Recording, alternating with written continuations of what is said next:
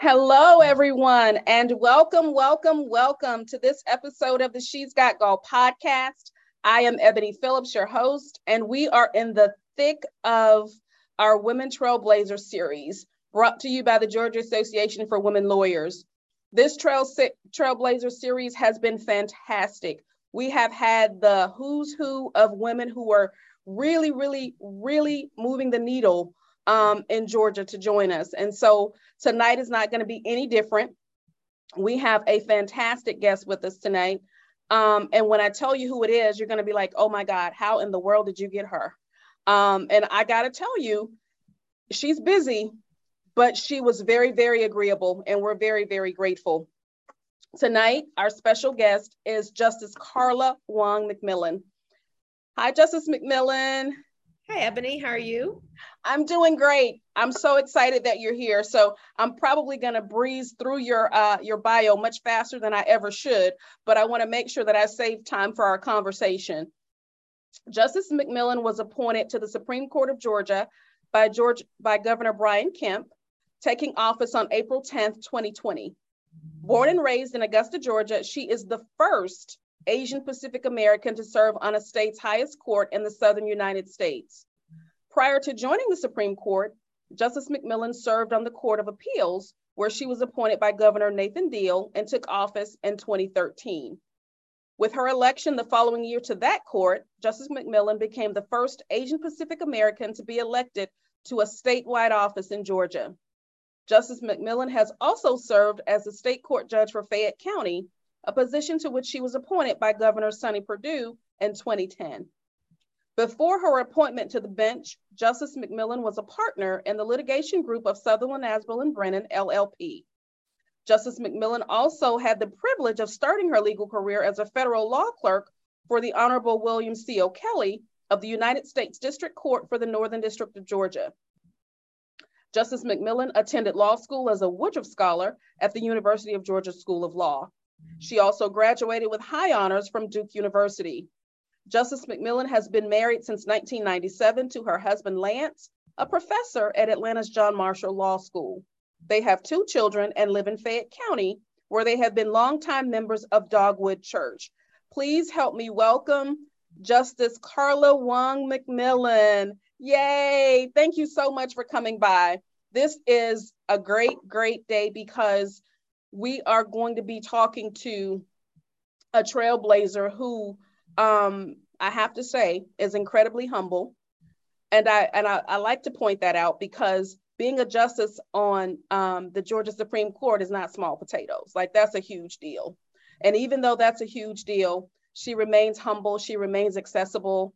In preparing for our talk tonight, I saw that she had recently stopped by the University of West Georgia. She was in Noonan. She was in all the places making the rounds. And so I feel very humbled that you stopped by. And I want to say, with thinking about this conversation, I started thinking about the formality of the Georgia Supreme Court and really the tremendous sort of work that you all do down there. But then it also got me thinking that there's going to be a lot of our listeners, either on our podcast or via our YouTube channel watching, who may not ever get down there because that is the highest court. And so a lot of cases don't ever matriculate that far. And I'm going to use the word typical, although I hesitate to use it, but I would love for you to just share with our audience, what's a typical day? Like, we've all seen Law and Order, right? Like, is it like that? Or what's a typical day like down there at the Georgia Supreme Court? Well, first of all, Ebony, thanks so much for having me on the podcast. I've listened to a couple of the other ones, and so I'm honored to be in that group of women that you've interviewed.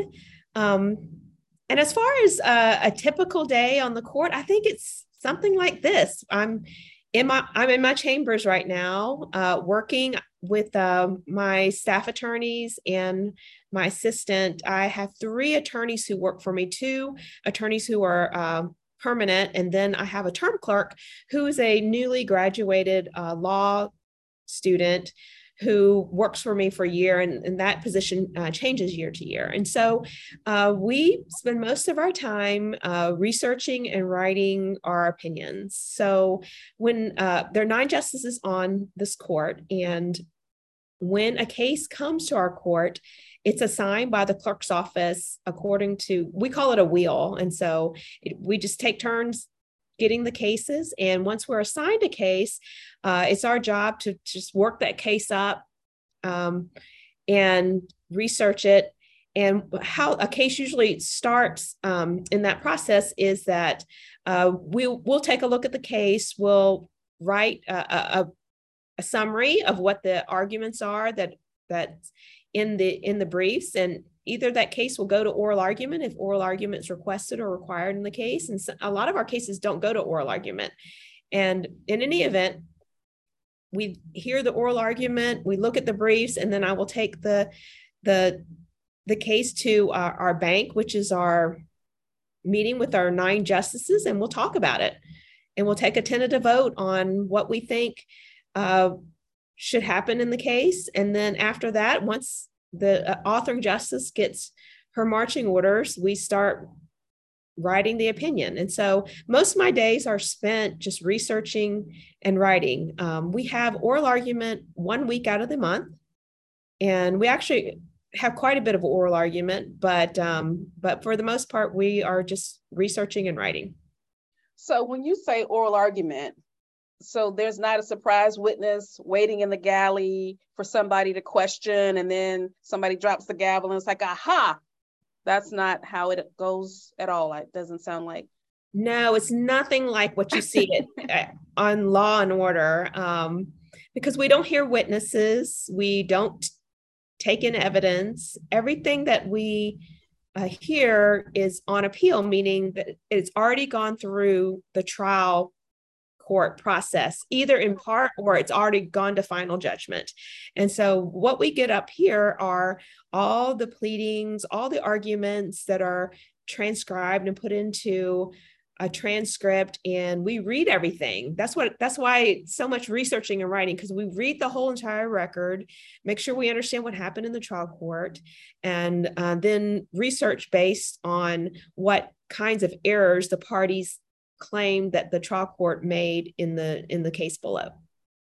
And so you said there's a lot of, and this kind of dovetails to what my next question was going to be, but it may be a different answer. I don't want to presume. You said a lot of your day is spent researching and writing and the like. I was going to ask, like, if an attorney has aspirations of being on a high court or an appellate court or that kind of judicial service, what do they need to be good at? Well, I think, first of all, for people who are interested in becoming judges, the first thing I tell them to do is just be the best attorney that you can be. Okay. And in whatever area it is, I mean, preferably it's a litigation, so that you are in court, whether it's in criminal or civil. At least it's very helpful to have a familiarity with the court system. But just being the very best attorney in whatever area you decide to practice in. I mean, I'm a generalist. When I practice at Sutherland, the practice, a lot of the lawyers were getting more and more specialized. And I was fortunate that when I was coming up, I actually did a lot of general litigation and different kinds of cases and had a lot of opportunity. And that was really the best training for what I'm doing now, because we handle very complicated business disputes and other kinds of complicated disputes. And so those are the kinds of questions that we get here on the Supreme Court. Okay. And so did you know, like back in Fayette when you were sitting on that court, that this is where you ultimately wanted to end up?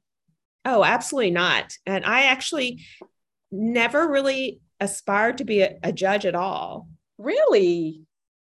I never thought I would. I never thought that I would have the opportunity. I never thought about becoming a judge, even though I worked for a judge. I worked for Judge O'Kelly in the Northern District of Georgia when I graduated from law school.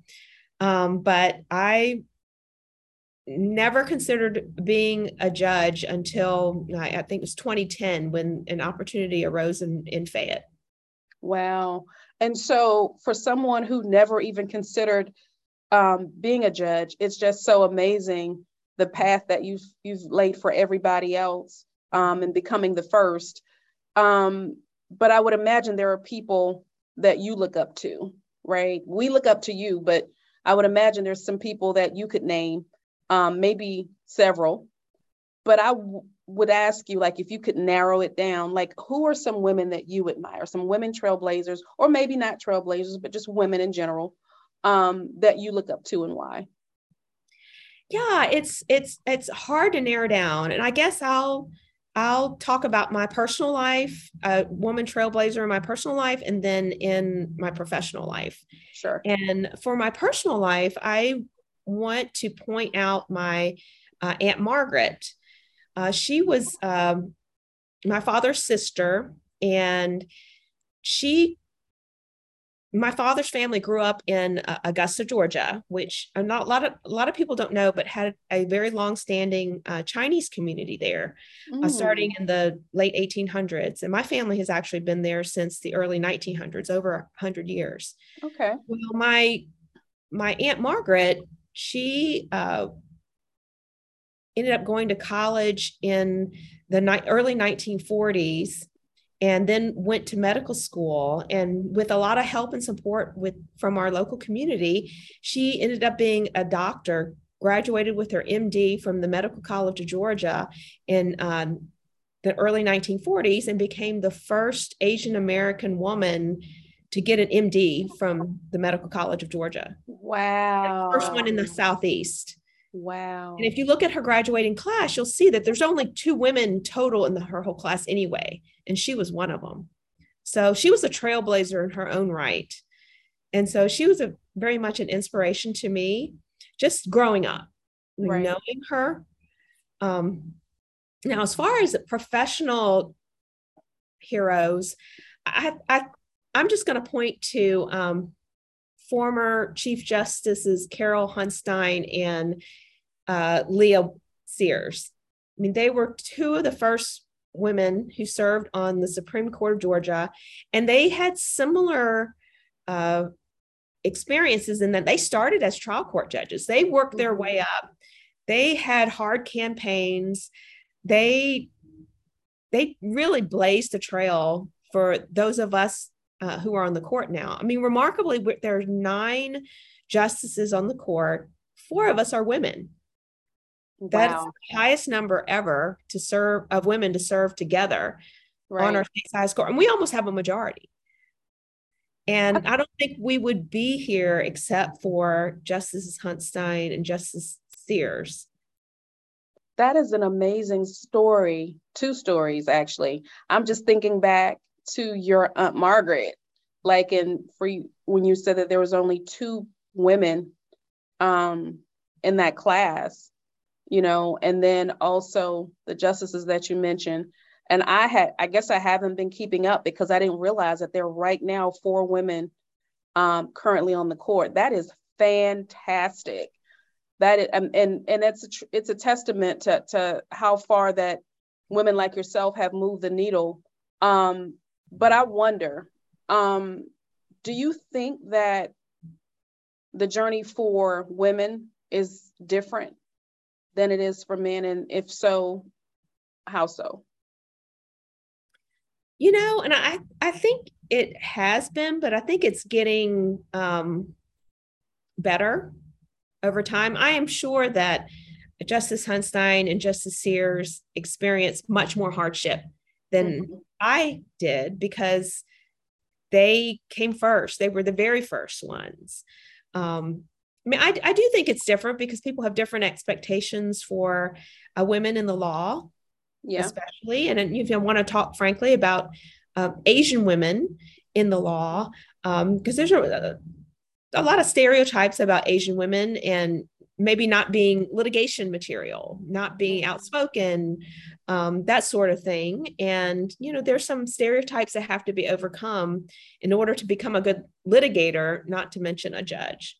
Right. So when you were confronted with challenges like that, how did you meet those challenges? in terms of the road being different, or maybe more difficult, or maybe more roadblocks because you're a woman? I actually never thought about it too much or dwelled on it too much. Okay. Probably because I was almost always the only one in terms of being the only Asian person in school when I was growing up, certainly in law school. When I was in college, of course, there was a more diverse community because it was just a bigger community. But when I went to University of Georgia, I was the only Asian person in my class. And I think there was another Asian woman in the class ahead of me. I mean, it was just very few Asian people. And so I was always, at least, but I was always the one.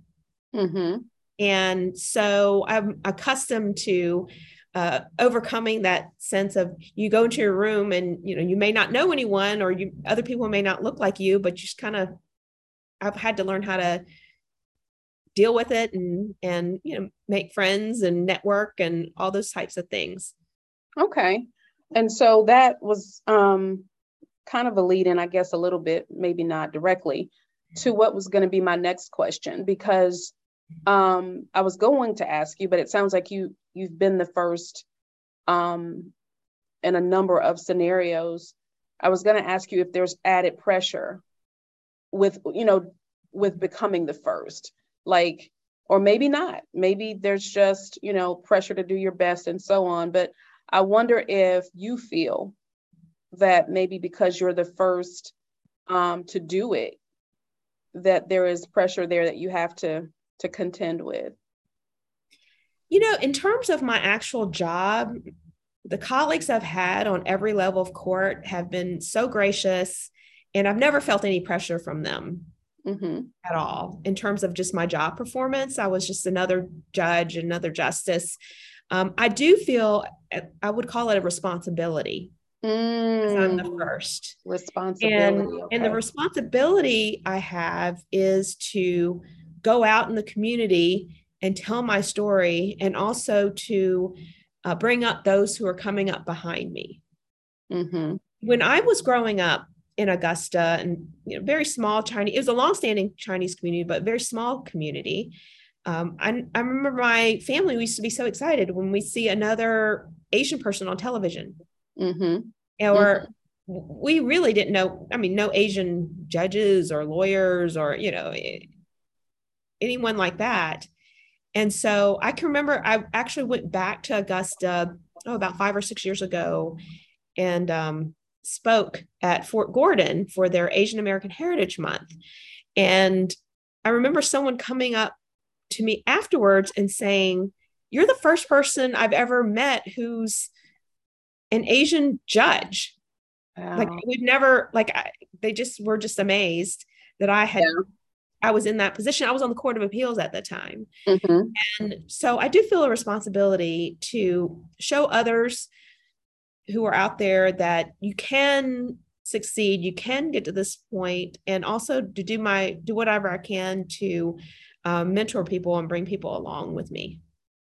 So when you encounter people that say, I've never seen another Asian judge or things like that, do you feel that maybe telling your story the way that, you've been doing, like I mentioned earlier, you were at University of West Georgia, you were in Noonan, you were all these places, is part of that sort of, or part of those types of events and visit, is that part of telling the story? Because I think we throw the word trailblazer around a lot, and it's well deserved by the people I think that we give the label to. But I think it's also incumbent upon us, to your point, to think about legacy, and to think about having a first and a second and a 100th and a 1000th and and building that up. Is that part of the reason why you go around the state the way that you do and participate in the community events and all the things, or is that for a totally different purpose? No, it's definitely one of the reasons why I do that. And that's why I especially love going to colleges or talking to civic groups like Rotary Kiwanis, and which was the event I think that you were mentioning in Newnan, because I get to talk to regular people about what I do. Yeah. And kind of normalize it and take some of the mystery away from it. And I think that's important. Not just because, not that I want to just because I'm a trailblazer, but I think it's important for the justice system that people see judges out and about in our community and know who we are and what we stand for and what we do, because we're held accountable to the people as elected judges here in Georgia. Right. It's quite a climb. I mean, it's not a small feat becoming a justice on the highest court. What do you think is the most rewarding part of that, though? Like, once you kind of ascend to that place and you can finally take a breath and look back from whence you came, what's the most rewarding part of that for you?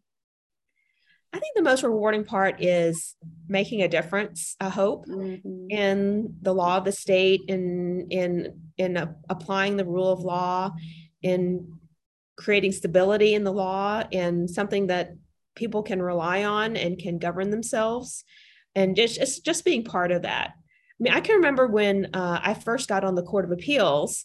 This was 2013, and just driving into Atlanta and just being in awe that I was in that position to be able to do that. Just seeing the skyline of Atlanta and just being amazed that I just had that opportunity to be able to serve the state in that way. Yeah. And so you've been at it for a good minute now.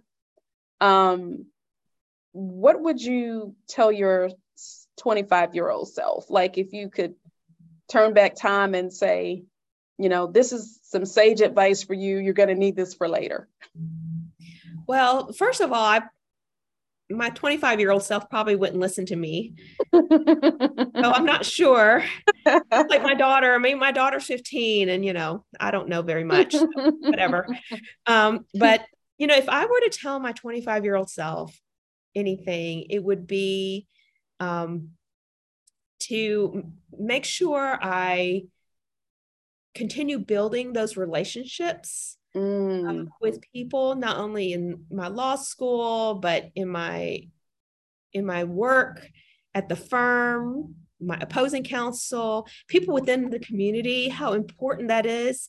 I mean, I can tell you, I worked really hard when I was a lawyer.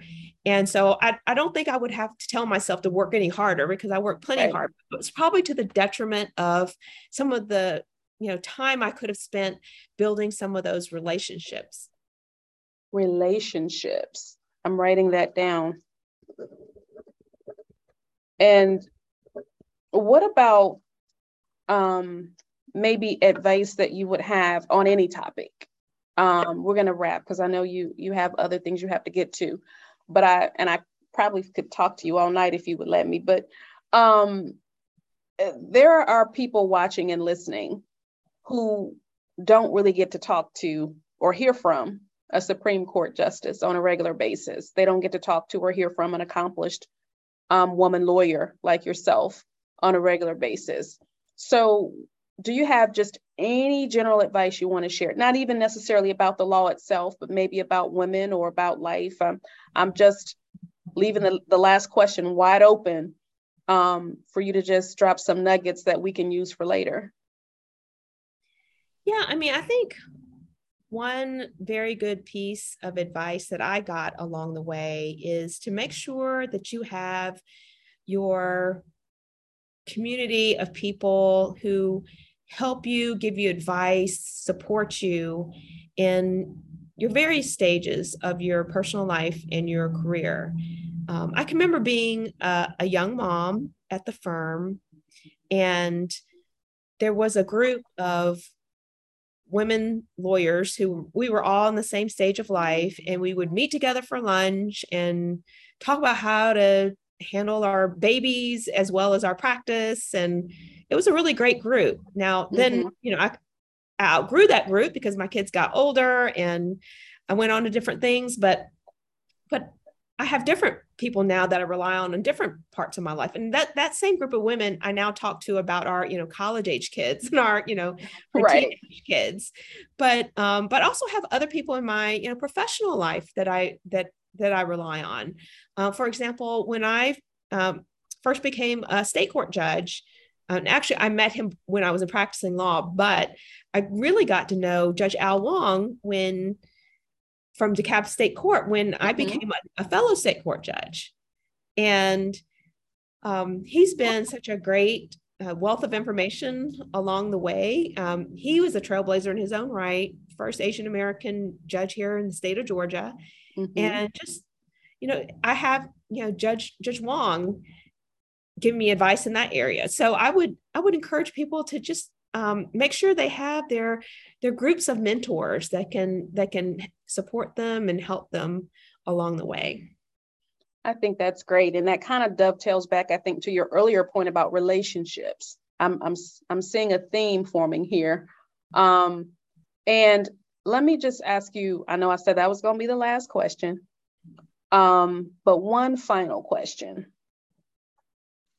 If you had to just, and I'm sure the challenges were many, and you've talked about some of those, but so I want to end it on kind of like a lighter note, if you will. What is a little known fact about yourself that you care to share with our YouTube viewers or our Spotify or podcast audience? I think that'll put a nice little bow on. We've done some professional, we've done some personal, and kind of a mix. And if we end on a lighter note, I think that'll be a good way to end.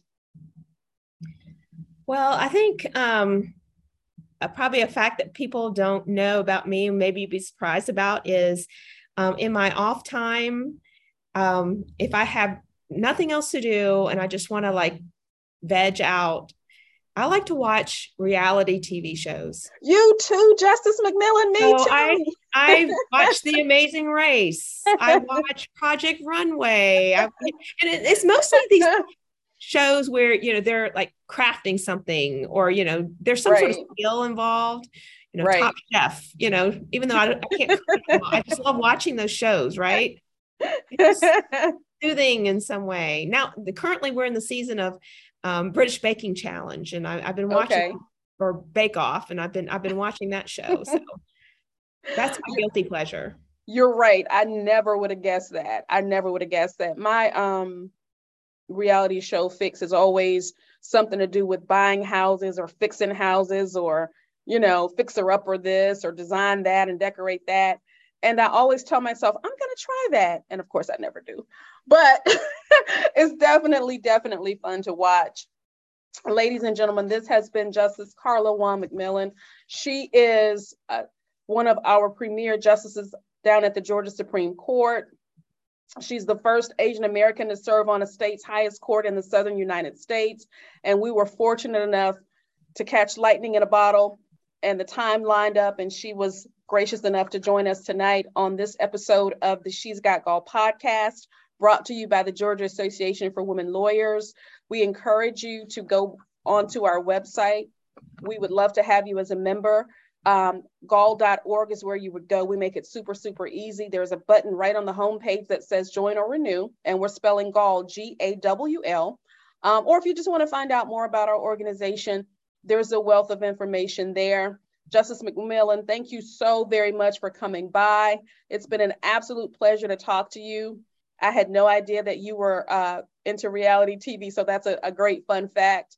Until next time, live your best life, build your relationships, have the community around you for all the stages of your life, and go forth and be bold.